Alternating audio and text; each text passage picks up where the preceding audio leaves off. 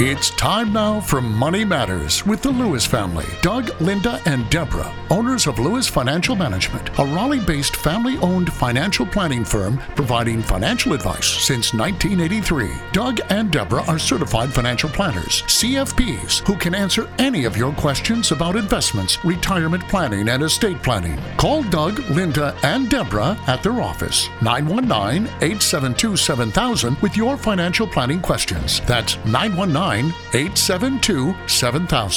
Now, here are Doug, Linda, and Deborah. Investments offered through SFA Inc. Investment advice through Lewis Financial Management. SFA Inc. and Lewis Financial Management are not related entities.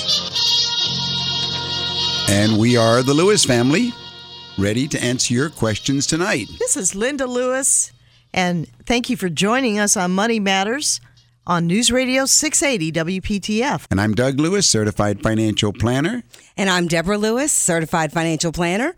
And we're here to answer your questions for the next hour. Well, Gene, how can I help you? This is Doug Lewis with Money Matters. I need to know how you can sell real estate and avoid capital gains tax. All right. Well, let me find out a little bit first about the real estate and how you're doing it, and then I'll tell you how you can avoid the capital gains tax in selling real estate. How old are you, Gene? 48. You're 48 years old. And are you married or single? Married. Married. How about your income? $55,000. All right, $55,000. And what's the size of the piece of real estate you want to sell? Oh, probably $110,000. $110,000. Did you acquire or did you get this property by inheritance or by gift? I bought it. How much did you pay for it when you bought it? About $55,000. $55,000. All right. Have you had any improvements on the property? Minimal. Is there any mortgage on the property? About $15,000. The first thing I need to tell you is to do this strategy, there can be no mortgage on the property. So you'll have to find a way to pay off the mortgage first. Okay? Okay. But with only $15,000 mortgage, this may be doable for you. You might want to take out a home equity loan on your home to get the $15,000 off of this. Right. It has been depreciated. It has been depreciated. For about 12 or 13 years. Do you happen to know how much depreciation each year is being claimed? No. All right. Well, let's say for sake of argument that you've depreciated it, meaning you've shown tax depreciation on your tax return for 12 years, and so now you've reduced the basis of this property, let's say, to only $20,000. Okay? We would find that out by looking at your tax return. If you were to sell this property today, Uncle Sam would take the adjusted basis, that would be that $20,000, subtract it from what you sold it for, that's the $110,000, and you would have a $90,000 capital gain. That's called the long-term capital gain. Right. This capital gain is then used to figure how much taxes you would have to pay, and then you would go ahead and keep out of your $110,000 sale price, you would keep $78,000. Okay? I'm sure you've already figured this much out yourself. Now, you would go ahead and invest that $78,000, let's say, to support yourself, and in today's market, you could probably go ahead and get about $5,500 a year, or you could get an income stream of maybe $458 a month. Now, let's look at your alternatives. If you were to establish what we call a charitable remainder unit trust, what you basically do is you create a trust in which you write the terms that after your death, and you can also say after your husband's death also if you like, anything left in this trust will go to to a charity of your choice, or a university, or any nonprofit organization like a church or Salvation Army or whatever. You've set up this trust. You now transfer the title of your property to the trust. The trust now owns it. You with me so far? Yes. Call me, Deborah Lewis, certified financial planner at Lewis Financial Management. 919-872-7000. 919-872-7000. The trust now turns around and sells it to your buyer for the $110,000. You with me so far? Yes. All right. The same buyer that was going to buy it directly from you bought it from this trust. He got it for the $110,000, just like he would have gotten it before from the $110,000. The difference is that the $110,000 sits inside a charitable trust and there are no taxes paid whatsoever. The reason there are no capital gains taxes paid is because the trust agreement says that one day, even if it's 50 years from now, what's left in this trust will go to a charity, and charities don't pay capital gains taxes. Okay, you with me so far? Yes. All right. At this point, we have the entire $110,000 sitting in this charitable trust. You might say, well, whoopee, what good does that do me? Yes. What it does for you is you also write in that trust agreement that all of the income coming off of this trust comes to me and my husband for the rest of our lives.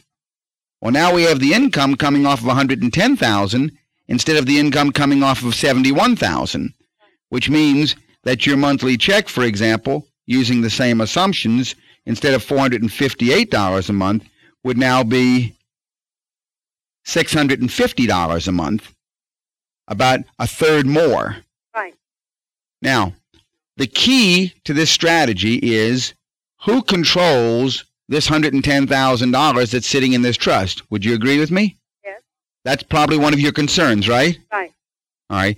We can establish such a trust with you being the trustee. Really? Yes. Isn't that wonderful news? Yes. Now you are giving it from your right hand to your left hand. Right. You as the individual owner are giving it to you as the trustee of the trust, and you as the trustee of the trust is selling it to your buyer. And because you are not selling it individually, but the trust is selling it through the trustee, there are no capital gains taxes paid whatsoever. Isn't that nice? Yes. If you'd like further information, call us at 919-872-7000 or go to our website, DougandLinda.com. That's DougandLinda.com. Let me ask you one other question. Yes. Do you have children? No. No children. So this works out perfectly for you. Yes. We can construct this trust in such, by the way, there is a way to even replace the gift for you if you had children, but I won't deal with that for you. But for any other listeners, you don't even have to worry about the $110,000 going to the church or the university. We can even find a way to get that to go back to the kids after y'all die also.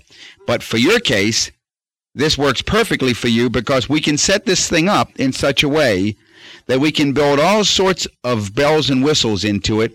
We call it a NIMCRUT. It's a net income makeup provision trust. And in this case here, we established this trust that has this $110,000 in it now, and we write the rules of the trust to say that, yes, you get all the income from the trustee, namely yourself, but you also, if you don't get a certain amount of income in any one year, and that certain amount is written into your trust agreement, let's say it's 9%. And if your trust only produces from the investments you make 7% in 1 year, for example, then you build up an IOU account. Now, when we run an illustration looking at this under various assumptions, we can see 10, 15, 20 years from now, you might have an IOU account inside that trust, which might allow you to dip in and take out an extra $25,000, $30,000, $40,000 at one time, because the trust has this makeup provision. That's the M in NIMCRUT. That makeup provision is building up a make-believe IOU account, so that if the principal of the trust, let's say, gets up to be $300,000 or $400,000, and you've just been getting a certain amount of income, you can dip in and take out $30,000, $40,000, $50,000, whatever is made into that makeup account. You see what I'm saying? Yes. It's an ideal vehicle, and the whole key to these things, which is not very well understood or known by many people, is that you can be your own trustee. Well, that sounds wonderful. It is wonderful. I really like them. As a matter of fact, I'll tell you how wonderful they are. I've actually done one for a family member myself personally, and it's working beautifully. Matter of fact, I've done a number of these this past year. You have to have an administrator that reports to the IRS all of the accounting for the trustee, and that's your protection. That the IRS never says that you dipped your hand into the into the honey pot. You know what I'm saying? Right. Because you are the trustee, and you are also the donor, and you are also the income beneficiary of this trust. So you're occupying 3 different positions, but I love it very much. And that's the way that we can go ahead and avoid the capital gains tax on real estate. Wonderful. Now tell me how I can call you. The number at the office, Jean, if you'd like to call, is 872-7000. Yeah, 872-7000. And we're in Raleigh, so give us a call. And pardon me? Yeah. Just call and ask for Linda, and she'll go ahead and set up an appointment, and we'll go ahead and we'll take it from there. However you'd like to go, we'll actually work with some real numbers, and we'll show you exactly what. Oh, by the way, I forgot to tell you, you get one other benefit I forgot to mention. Believe it or not, you actually get a tax deduction for doing it in the year that you do it, because it's a charitable contribution. Oh, I appreciate it. Thank you very much. Thank you, Jean. Well, Doug, what's new in the area of retirement planning? I think a lot of people are wondering when they should start saving for retirement. Right. And, people also wonder, what about investment risk? In light of retirement planning. Exactly. I see what you're saying. Well, the longer you have to retire, Linda, generally, the longer between now and retirement, generally, the more risk you can afford to take to achieve a higher return. Now, that means a greater investment in things like stock mutual funds, which traditionally have outperformed over time more conservative investments like CDs.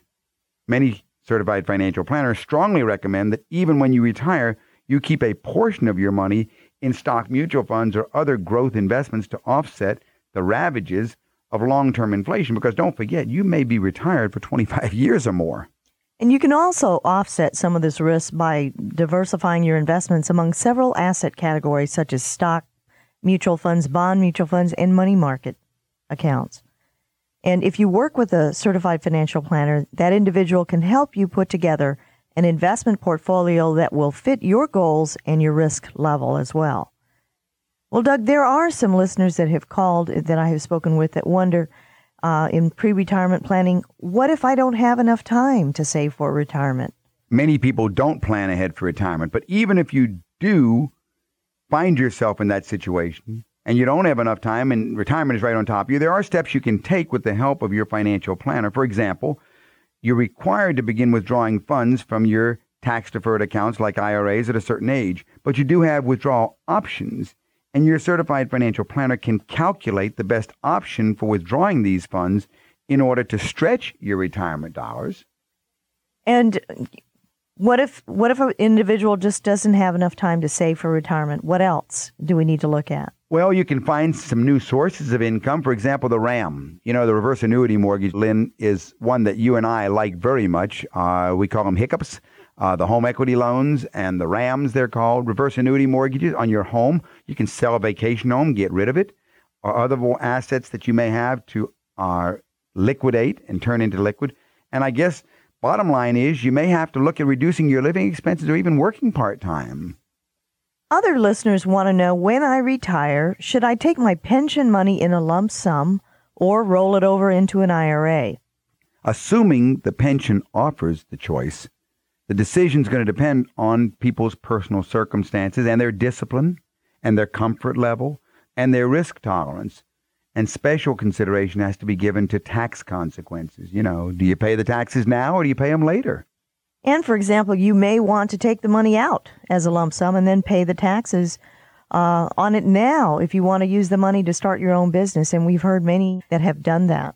Yeah, I don't like them doing that. I get really scared when they take their retirement and use it to start a business, but it's a consideration. On the other hand, if you don't need the money immediately, rolling it over into an IRA rollover account will postpone the taxes until you're 70 and a half years old. And at that time, you have to begin withdrawing what's called the minimum distribution amount.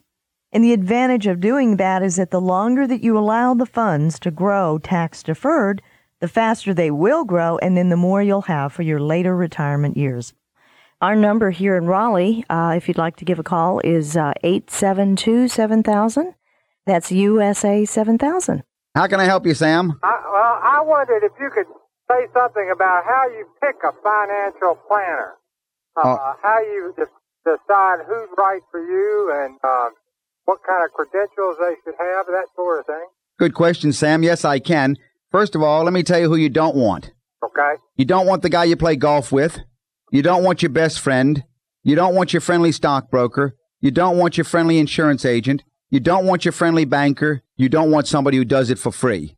You see what I'm saying? Yes. Anybody who says we do financial plans for free, you get what you pay for. You know what I'm saying? The price is right for the quality you're going to get. I understand. Okay? You want someone who charges a fee. You want a fee-based financial planner. Why fee-based? Because they're not doing it for free. I see. That's what I just said. If they tell you they're doing it for free, then you haven't got a financial planner. You got a salesperson who's trying to hustle you something, trying to sell you a product and going to get you to buy an insurance policy or a stock or a bond or a mutual fund and get a commission. I see. All right? You want somebody who charges a fee. Number two, you want to ask them for their ADV form. That's the advisor's form, the ADV form. This is crucial. If you ask for an ADV form and he or she does not give you one, then you better run. Okay. Because that means that he has not registered with the Securities and Exchange Commission as a registered investment advisor. Okay. That ADV form will be a full disclosure on his educational background, on his fee structure, and also if there are any violations or fines or actions against him.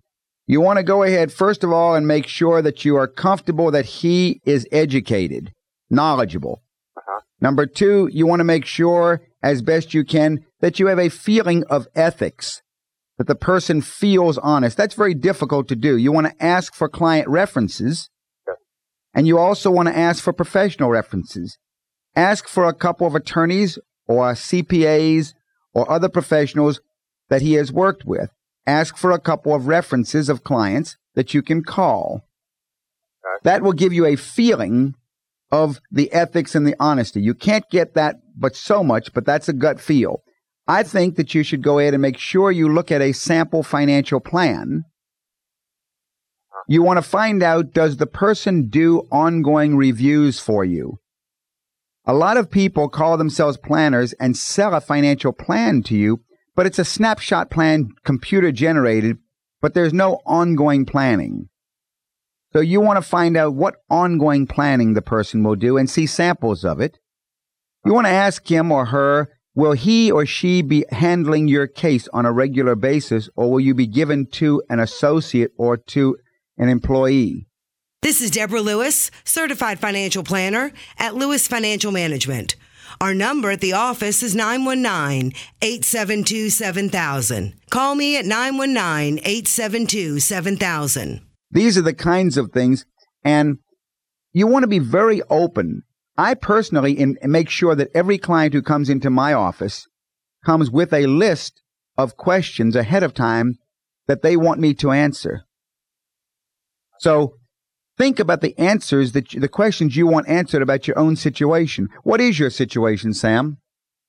Well, I'm a professional, and I make what seems to me to be a lot of money, and I got it spread around different places. You're not telling me any numbers. I need some numbers, Sam. A financial planner, by the way, who doesn't deal with numbers is not what you want. How much do you make, Sam? I have a professional corporation. I make a salary about $120,000. All right, you're giving yourself $120,000. You've got a PC of your own? Yes.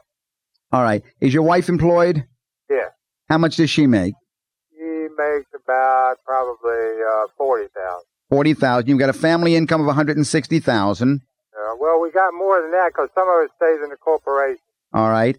What do you have in the way of assets right now? How is your investment portfolio structured right now? I have $200,000 in a retirement plan. What's the retirement plan in? In a bank mutual fund. How many mutual funds are you in, Sam? I'm in a balanced mutual fund, in one balanced mutual fund. 200,000 in one balanced mutual fund? Yes. Bad news. Really? Big mistake. What else do you have? Well, I own an apartment building that generates about $500 or $600 a month. How much is the apartment building worth? I don't know. It generates, like I said, $500 or $600 a month clear. The rent it actually brings in is about $800 a month, and I figure we pay about $200 a month expense. All right. What do you have in the way of liquid investments of your own? Let's see. I own my office. That's not a liquid investment. Liquid investment. I have about 30,000. No, I have about 37,000 in my corporation, and I have about $45,000 in my personal bank account. In savings? Yeah, savings and money market account. You need a lot of help, Sam. This is Deborah Lewis. Call 919-872-7000 to set an appointment with me regarding your financial situation. Call me at 919-872-7000. What else you got? And then I'll tell you all the things that I see that are wrong. Well, like I said, I own my office. I got a couple of IRAs that are worth probably about $20,000 total. I got a. What do you have the IRAs in? Some stocks and some's in the same mutual fund my others in. Some of it's in stocks, bonds, various things. I got I got an insurance policy. How much is in the IRAs? $20,000. About $20,000. Now, I got an insurance policy that's worth on paper 18, but the cash surrender value is about 9. Is there a value to the business, Sam? Not if I'm not in it. Oh, okay. Your living expenses. How much are you spending? What are your living expenses looking like, Sam? I spend about my salary. All right. Now, so you're a high spender. Yeah, I afraid so. Well, I'm seeing what I don't think. I got a boy. I got a kid in college, and I got a girl in private school. All right. So you're spending $10,000 a month. You're telling me. Yeah, probably.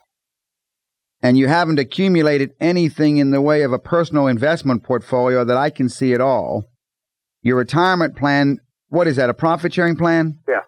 Your retirement plan is profit sharing. You're 42 years old. You can't touch that until you're 59 and a half, because if you do, you'll be hit real bad on it. It's all in one investment, which has no diversification whatsoever. That's a real no-no. That's your qualified money. You also have some other qualified money in IRA, which is $20,000, and that's over-diversified. There you've got it spread into tiny little pieces. If you've got stocks and bonds and that same mutual fund, now you're over-diversified there, and you're under-diversified in your other one. As far as your personal portfolio, I don't see anything except $45,000 in a money market account, which is really bad news today. There are a lot of things that the small business owner usually is missing. And the first thing is he does not have an investment portfolio built outside and apart from the business to protect him if his income source from his business suddenly stops. Right. So you start with the living expense needs. You then go ahead and you design a pattern or a financial plan that will address tax planning, cash flow planning, retirement planning, estate planning, educational planning for college, insurance needs analysis planning, and so on. You think that make a difference? Absolutely. I'm telling you, you're in serious trouble. Really? Yeah. I feel pretty secure. Yeah, that's the big danger of the small business owner. He always feels real secure. But I can tell you, it doesn't look good to me. You need some professional help. And you need professional help from someone who's not trying to sell you something. You know what I mean? There is a way to do what you want to do, but you've got to reach out for that need. You wouldn't do brain surgery on yourself. You know what I'm saying? Yeah. And you shouldn't do your own will, and you shouldn't do your own financial planning. Okay. You know, it looks like you're really successful, but you got to get some direction for the future, right? Yeah. So write down those questions, and if you want to call us at the office, our number here in Raleigh is area code 919-872-7000, 919-872-7000, and I can send you a packet of information that will help you, get yourself organized. Okay. Well, thanks for calling, Sam. Thank you. All right. Bye-bye. Doug, what's new in the world of investment planning? Well, investment planning, Linda, I think it might be good if we come back to just the basics for a lot of our listeners in trying to figure out exactly what is a mutual fund. Because, Linda, a mutual fund is really an investment company. In other words, it's a company that invests in investments. It invests in stocks and bonds and things like that on behalf of other individuals with common goals, right? Well, I would agree. And to understand mutual funds, let's explore 6 features about mutual funds. Okay. First is simplicity. In today's complex financial marketplace, mutual funds offer investors a simpler, less expensive, and less time-consuming method of investing in stocks, bonds, and government securities than trading them individually. Investors invest in the fund, and the fund managers invest in the securities. So the first feature is simplicity. Right. Now, the second feature of mutual funds is diversification. By pooling different investors' dollars and spreading them over dozens of stocks or bonds, the mutual fund can diversify its holdings. A diversified portfolio reduces risk should some of those investments turn sour and increases the chance of picking up some potential winners. It's the old principle of not putting all your eggs in any one basket. So the second feature of a mutual fund is diversification. A third feature of mutual funds is choice. A mutual fund investor has more options than ever before. There are stock mutual funds, bond mutual funds, government bond mutual funds, tax-free mutual funds to satisfy all outlooks from the most conservative to the most aggressive. Of course, generally speaking, intelligently assumed risk increases the opportunity for greater return. Mutual fund investors select a fund with an investment objective that most closely matches their own. For example, one may want to maximize their current income or maximize long-term growth, or they may want some combination of growth and income. Right. In addition, there are specialized funds, Lynn, which are available these days. For instance, there are funds that invest only in certain geographic regions of the U.S. or of the world, or certain industries like healthcare funds or technology funds or energy funds or bank funds. There are even funds that have adopted certain social criteria for people who only want to invest in areas of the economy designed to help humanity. So the third feature of a mutual fund is choice, big range of choice. You're listening to Money Matters with Doug, Linda, and Deborah Lewis. Call to make an appointment with Deborah Lewis, certified financial planner of Lewis Financial Management. Call 919-872-7000 or visit our website, dougandlinda.com. The fourth feature of a mutual fund is professional management.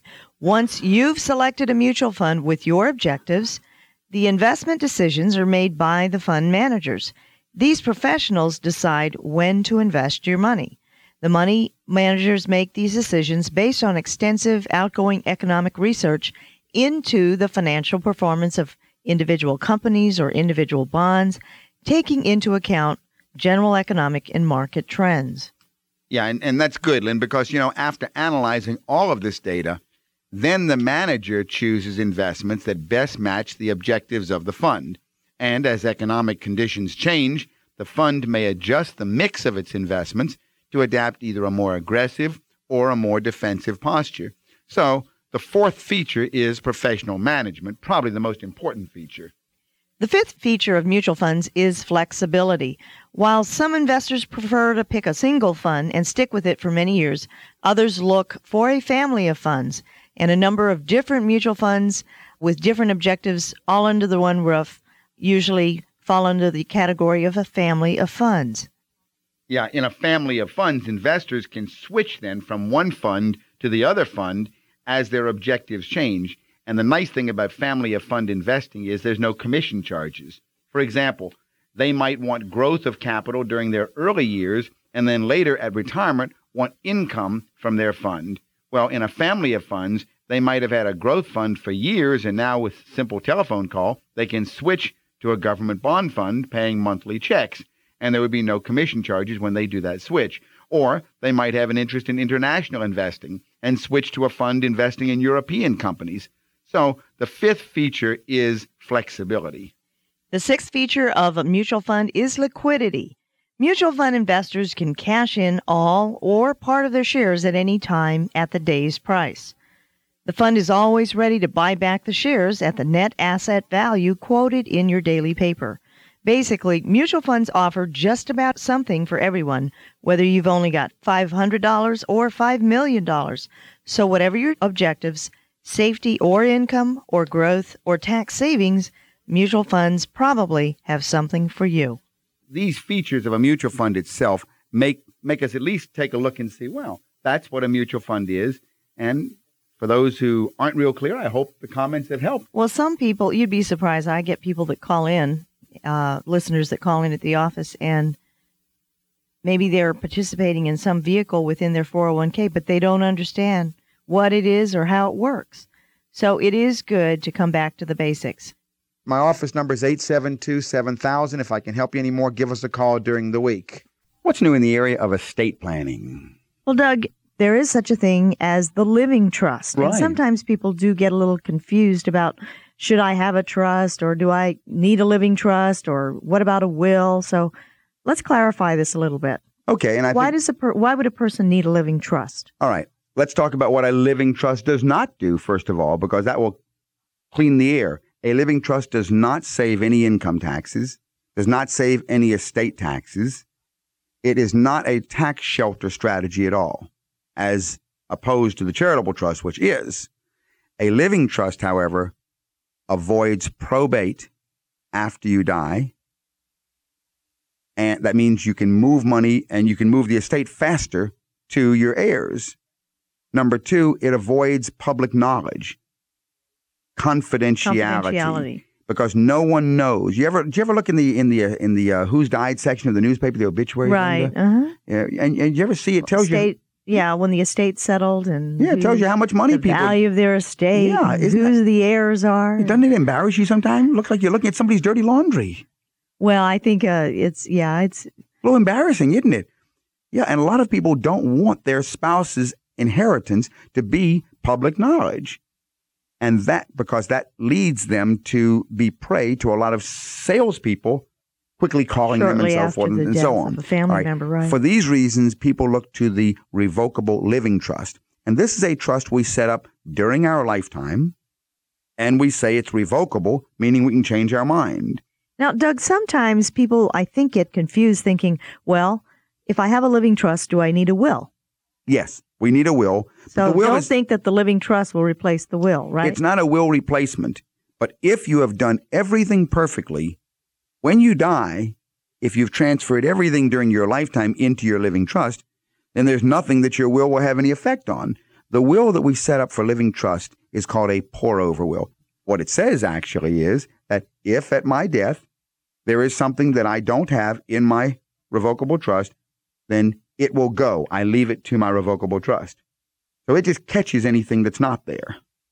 Now, everything is owned by this trust.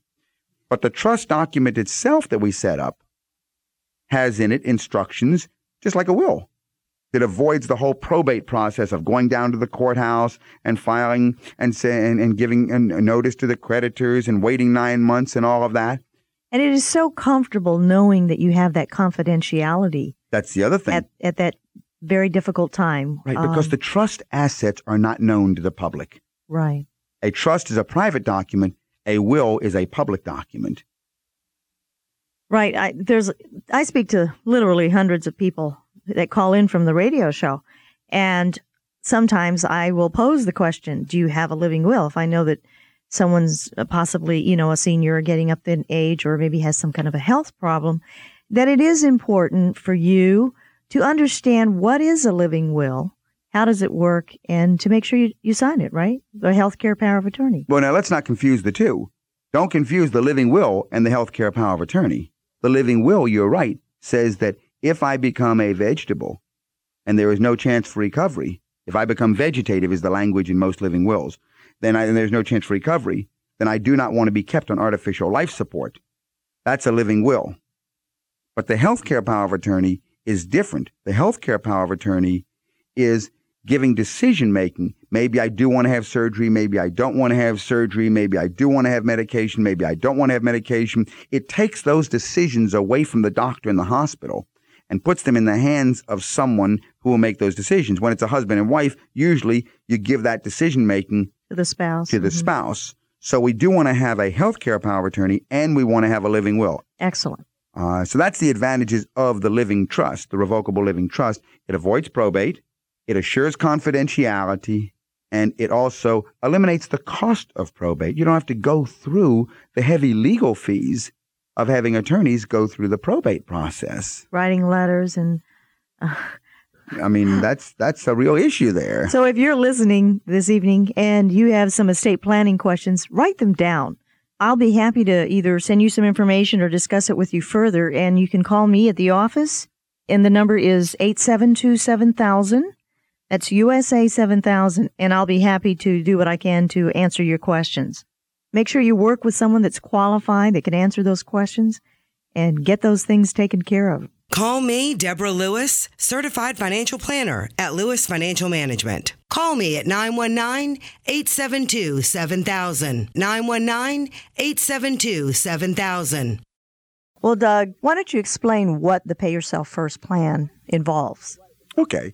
Let's take a simple case of a person who wants to accumulate for the future, either for retirement or for funding college education or for any major change in life down the road, and they don't know how to get it in place. They discover that there's just too much month and not enough money. And they keep thinking at the end of every month, whatever's left over, they're going to go ahead and save for the future. But there's just always nothing left over. And so the secret to mastering this process is we will pay ourselves first and live on what's left, instead of pay everybody else first and pay ourselves last with what's left. So you begin at the beginning of the month, setting aside a certain amount, and that is drafted and sent over into a mutual fund of your choice, and your expenses that you live off of go through the rest of the month. And of course, there's a lot of discretionary expenses that people have choices, but they make sure at the beginning of every month that fixed amount is sent into a mutual fund. And I agree that now's the time. Get yourself on a plan and begin getting in a program where you can pay yourself first, right, Doug? Yeah, it definitely works. You know that, what's the name of that book that I like so much? The Wealthy Barber. Right, The Wealthy Barber. Now, that book there really has a phenomenal message to tell about this method of accumulating wealth on a pay-yourself-first methodology. That's a Canadian financial planner wrote that book. Tells about the little backwoods town in Canada where the guru, the financial expert in town, is the barber himself. And if you want to know the secret to accumulating vast amounts of wealth, you have to go get a haircut and sit in his barber chair. And in his barber chair, he tells all the secrets. But basically, the secrets revolve around this pay yourself first plan, how it works, and how you will accumulate as he, the wealthy barber, accumulated. Well, I agree, Doug. And if you are interested in The Wealthy Barber, the book that Doug just mentioned, you can call us at our Raleigh office in North Carolina at 919-872-7000. That's 919-USA-7000, and we'll be happy to see that you can get a copy of The Wealthy Barber. All right, Doug, let's take another call. Don, this is Doug Lewis, Certified Financial Planner. How can I help you? How you doing, Doug? Yeah. Enjoyed y'all's show. Well, thank you very much. I've got a question for you. My wife and I are thinking about purchasing our first home. Uh-huh. And I wanted to find out about whether we should go with a 15-year mortgage or a 30-year mortgage. We figure we'll be in the house 5 or 6 years, or let's maybe... get a few facts, and maybe we can walk through it together. Okay. Let's see. How old are you, Don? 29. 29. You both employed? Yes. All right. What's your income? $70,000. Husband, $70,000. Wife's income? Both of us together. Oh. What's the husband's income? 35. 35. And the wife's income also 35? Right. No children? No children. Okay. Expenses. Well, what are your living expenses now without the house? I guess $700 for apartment, and then we have a school loan about $350, and then car loans about $500. I like these people, Linda. They don't spend any money on food. They must be very thin people. Very thin. Very skinny. Okay. So no grocery bills, huh? Plus grocery bills. Okay. No eating out. And videos. No. All right. So no, what I'm talking about is all of your expenses. What do you spend in a year's time? Vacations, clothing, gifts, food, everything.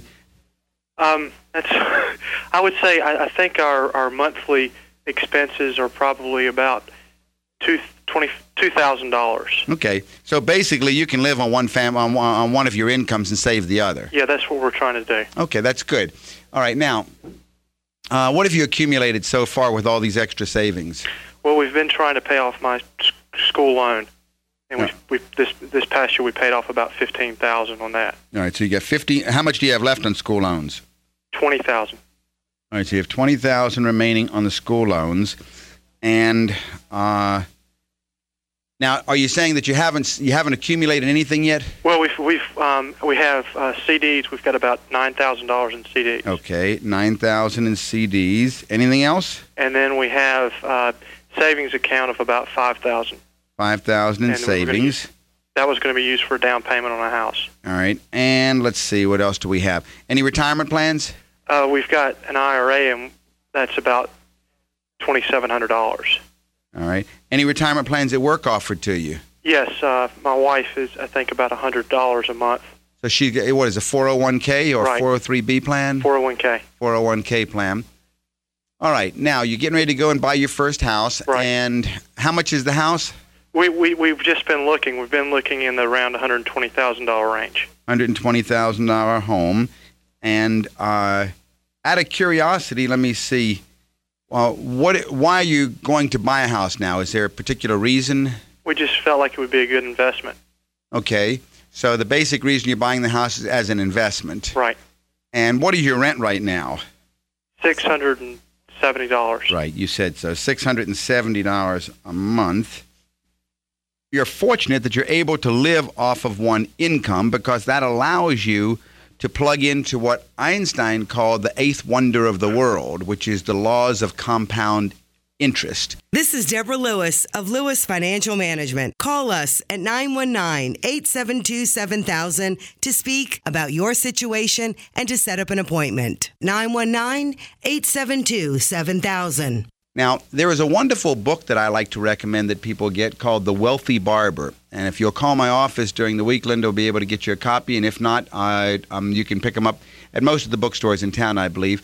They're in paperback now. But The Wealthy Barber talks about the ability to go ahead and accumulate over a long term large amounts of wealth. So that's the first option available to you. Second option available to you, in other words, what to do with your excess. Right. Second thing you can do is you can pay off your student loans. Yeah. And third thing you can do is go buy a house. What would you recommend? Well, first of all, wealth accumulation should be the ultimate goal because wealth accumulation ultimately will support you.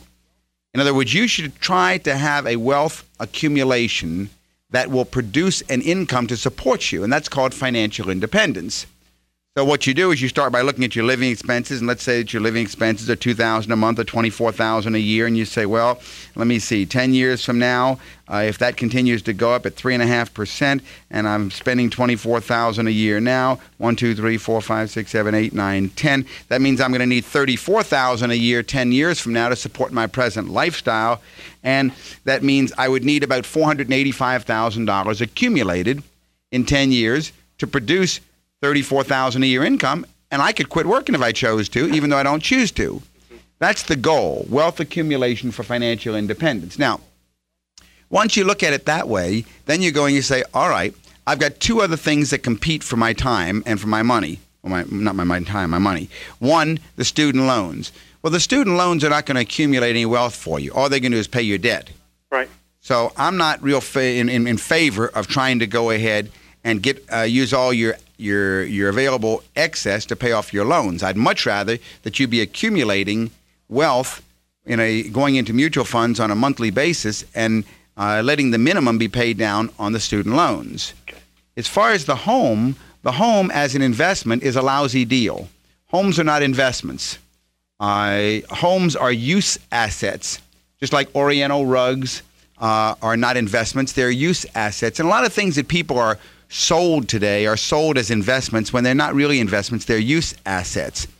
It's something you're going to use. If you try to make it an investment, it turns out to be a lousy investment.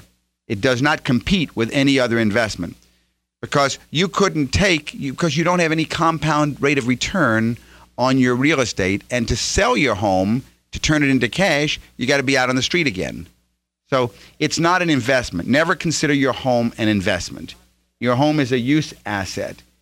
If you were to buy a home, you should have a 30-year mortgage because your payment is less.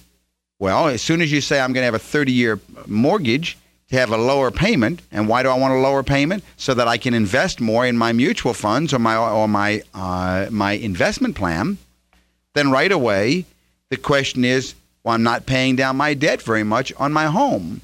And so I'm really paying the bank. You see what I'm saying? Yes.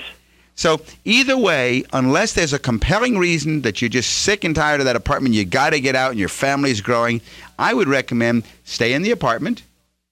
Get a nice apartment if you need to, but don't take on another debt of $100,000 or $115,000 more debt thinking it's an investment when it's basically no more than another apartment or a condo or whatever you've bought.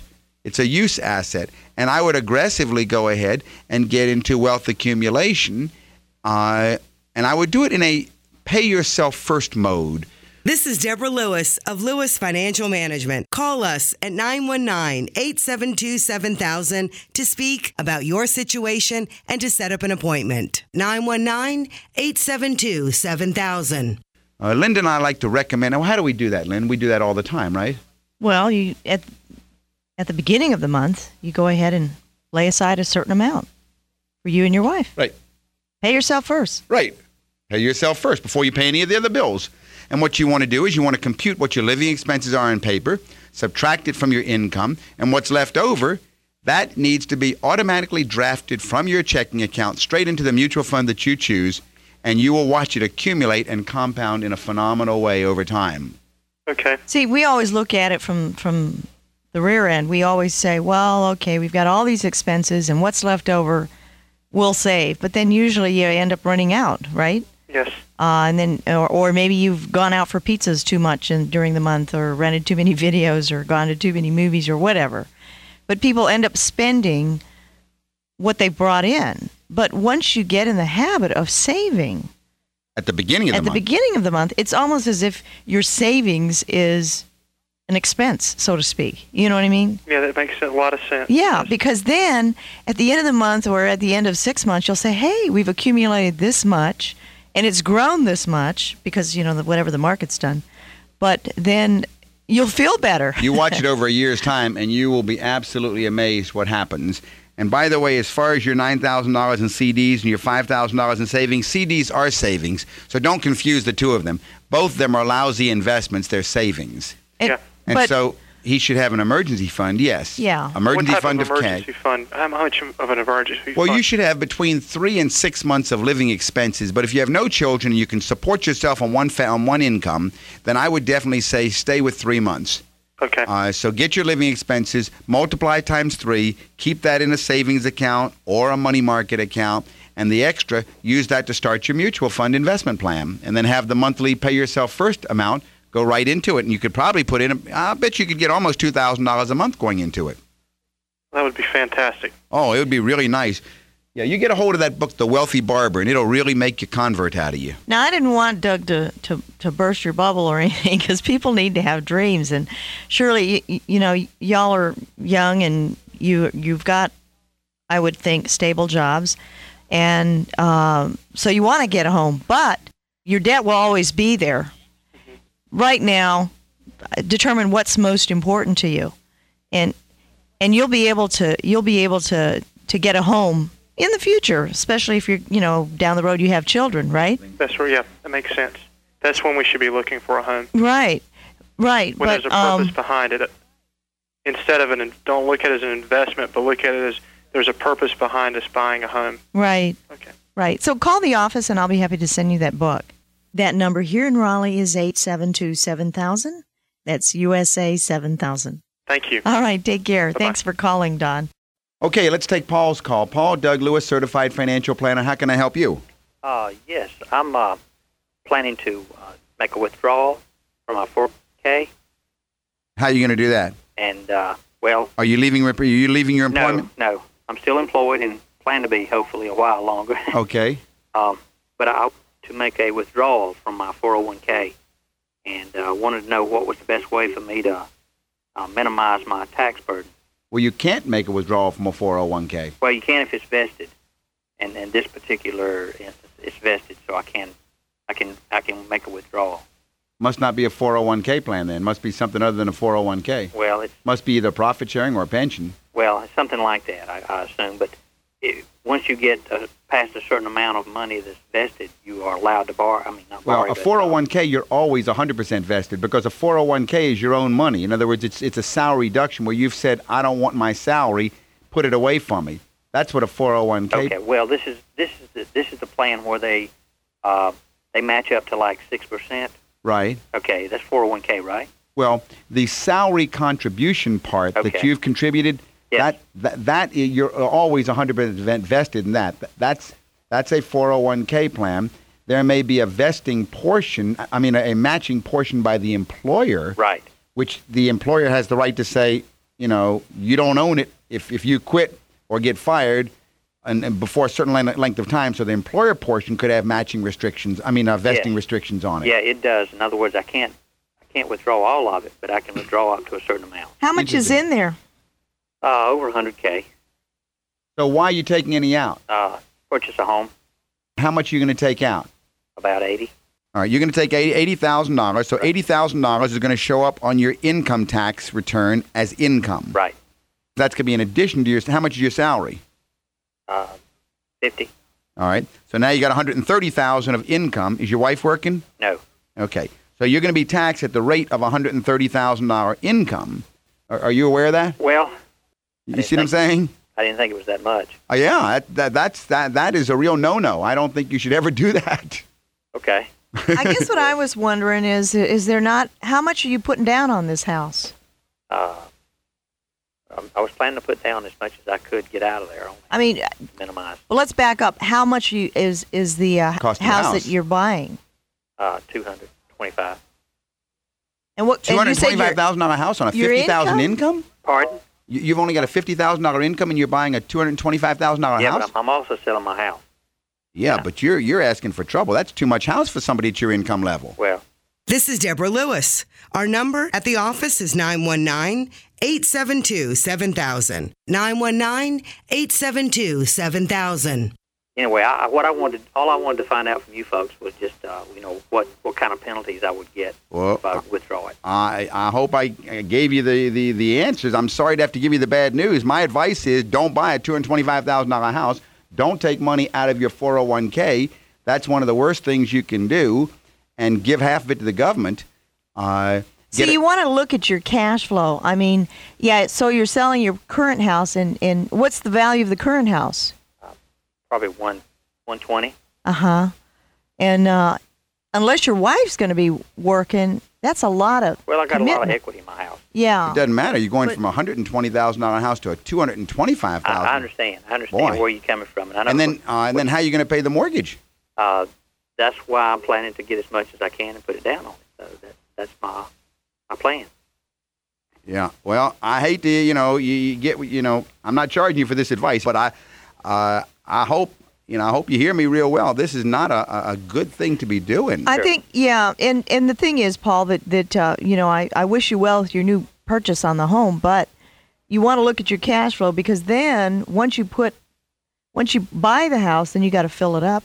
And, I'll tell you one thing. We've had a couple of clients this year who have come to us in a similar situation on the rear end. We have one who came to us, and we've had to give them, and their life changed suddenly. And now we have to give them the bad news. They've got nothing they can do except try and sell the house to get out because just all of a sudden some things changed.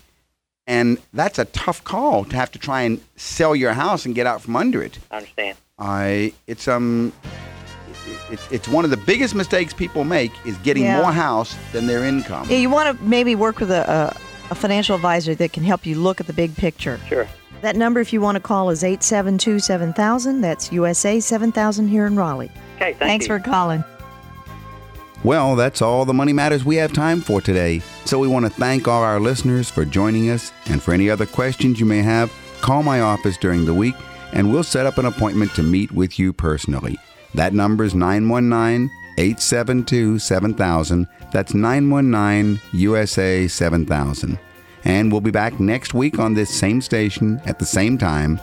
In the meantime, have a great week. And remember, your money matters because your financial future is at stake. You've been listening to Money Matters with Doug, Linda, and Deborah Lewis. Money Matters provides you with a personal financial hotline on any subject where money really matters. For more information, you can call Doug, Linda, or Deborah in Raleigh at 919-872-7000. That's USA 7000. Listen again next Saturday and Sunday at 5 p.m. for Money Matters with the Lewises on 680 WPTF.